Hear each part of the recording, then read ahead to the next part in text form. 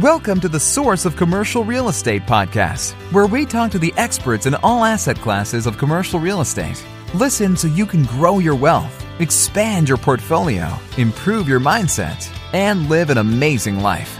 And now, your host, Jonathan Hayek. Welcome to the Source of Commercial Real Estate. I am your host, Jonathan Hayek, and today will be a brief episode to give you an April update of the 12X resolution. If you are a new listener, and we do have a ton of new listeners, so if you are one of those new listeners, thank you for joining me, and I want to go over a brief summary of what this 12X resolution is all about. This idea started back in January, and most people know about New Year's resolutions, and the truth is that when we make a New Year's resolution, we make an intention at the start of the year and intend to follow it through for the rest of the year. It almost always fails and oftentimes doesn't even get through January. So what I believe is a much better way to handle a New Year's resolution is to make monthly resolutions. Instead of choosing one resolution to go the entire year, we choose 12 resolutions, one for each month. We try to stick with it as best we can for that month. And if it doesn't work, it's okay. It's just for a month, and then we can continue on our way doing whatever we were doing before. But that month is long enough for us to sample this new habit or eliminating an old habit and allow us to get an idea of what we are like as a person with this new habit or without that old habit. And it can give us an insight into if that is something that we would like to continue. An inspiration for this program for me is a truth that I take very seriously, and that's the idea that small, consistent action leads to long-term results. So often in our culture, we are looking for the one quick fix, the one thing that's going to solve all of our problems, and we attempt to go big on this one thing that's going to lead to big results. And so often it just results in a massive failure because it is too big of an endeavor to take down. That's why if we break up those big things into small things, we are much more likely to be successful. So something that I really live by deeply is that small, consistent action leads to long-term results. This whole thing is rooted in my interest and passion for personal development. I love the idea of always trying to figure out how to become a better version of myself. But if there's anything that I've learned about habits and personal development, it's that you cannot convince someone to improve themselves. It has to come from within. It has to be internal. And certainly, I'm sure you've had the experience where you try to change someone or convince someone to maybe stop a bad habit or start a better habit. And when that person is not motivated, when it does not come from within, it generally fails. Because if we want to improve ourselves, it just has to come from an internal source of motivation. So a quick recap of what I've done so far in 2023. In January, I attempted to do strength work every single day, and that was largely successful. In February, I attempted to do daily writing every day, and that was not so successful.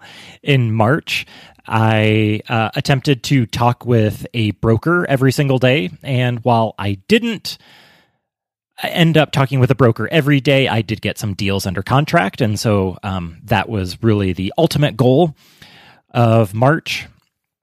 And in April, I chose to eliminate chocolate from my diet.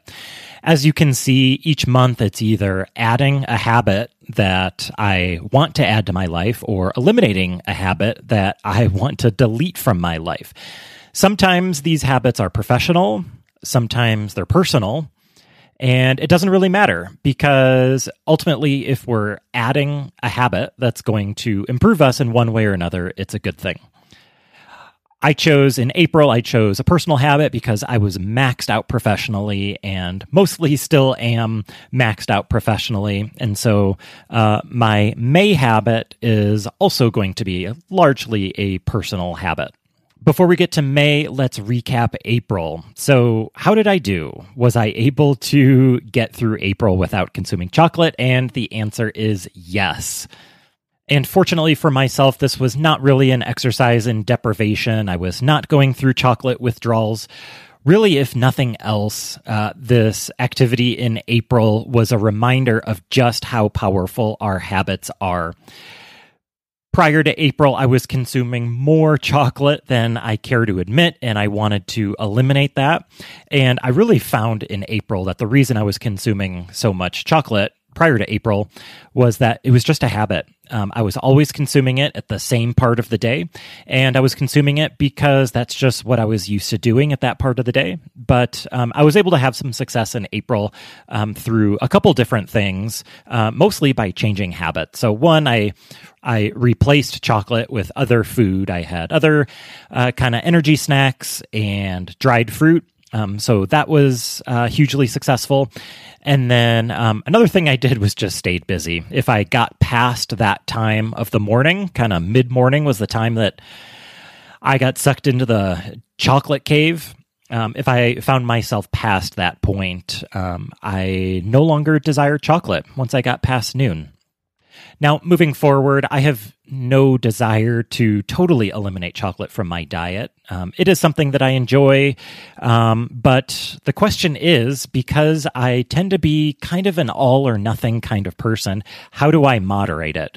And at this point, my answers are a couple-fold. One, continue to have other options available like dried fruit. Second, only buy one chocolate bar per week, because if I don't have the chocolate, I cannot consume it. And so if that is not available for me, then that's going to be a pretty good tool to moderate my chocolate intake. I totally understand that eliminating chocolate from your diet may not be something that you personally are working on, but maybe a lesson that you can take away from this is, as I mentioned before, just the power of habit. So maybe there's something in your life that you're trying to eliminate, and you don't understand how you can possibly eliminate it. Take a close look at your habits. Think about what time of day it's happening, maybe a certain day of the week, maybe when you're around certain types of people, and see if you can change the setting and change the context so that you can try to eliminate that habit that you have been trying to eliminate. So now on to May. What am I going to try for May? Well, May is going to be another largely personal endeavor, but hopefully it'll trickle over into my professional life as well. And that is every day I'm going to attempt 10 minutes of silence. And this may sound really strange, so let me explain. I actually already spend quite a bit of time in silence when I'm running. I run every day, sometimes hours a day, and I never listen to music, no podcasts, no audiobooks. I don't run with my phone, no earbuds, nothing. I just run in silence. And that is really great for me. It's very therapeutic, but my mind is racing the entire time. So it's actually a great thing for me because running is where I do my best thinking. But actually, what I'm trying to do in May is to maybe do the opposite, and to have some time for silence. And not only silence, but because I already have that, also stillness along with it. So why? Why do I want to have 10 minutes of silence? Well, I find that my world is so full of distractions. There's constant noise. I frequently have AirPods in my ears. I have music on. I'm listening to stuff on the radio, the TV might be on, my kid is screaming, or I'm talking to someone, or I'm on the phone, and there is just so little time for absolute silence. And when I actually do get the time to have that silence, I find it is hugely beneficial for me to just sit and be quiet and maybe do some thinking, but ideally not even thinking. Just sitting with my breath and having some quiet time. This is hard to do. I will occasionally do it, maybe once or twice a week at this point, and it often happens in the morning after my workout when I'm in my workout area in this barn that I have in my backyard. And the benefits are huge. There's a lot of research that is now showing us that even 5 or 10 minutes of meditation through breath work can have big impacts on improving our day, helping us be more optimistic, and reducing our stress. And those are things that I am interested in. I am choosing to attempt to reject the noise of this world for at least those few minutes every single day.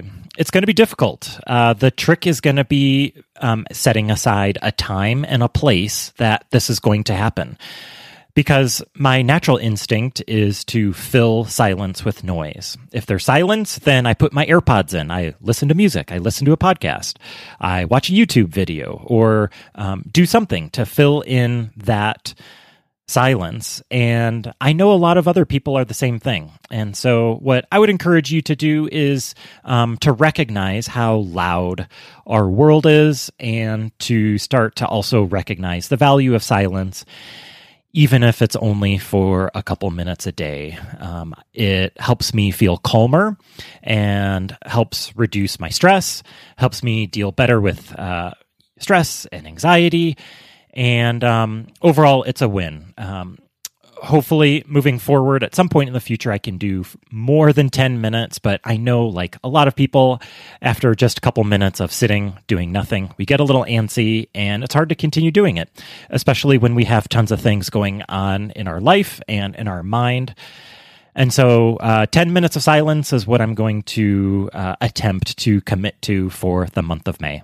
You are welcome to join me in this 10 minutes of stillness and silence for the month of May if you wish to, or maybe what would be better is to look internally at what's going on in your life and what's going to help you become a better version of yourself, whether that's adding something to your life or eliminating something from your life. I encourage you to try it. It's only a month, and I believe in you. I think you can do this, and I think you will see benefits. Thank you so much for listening. I appreciate you. Until next time, take care. This content is for entertainment and informational purposes only. It is not financial advice, and it is not an invitation to buy or sell real estate or make any investment decisions.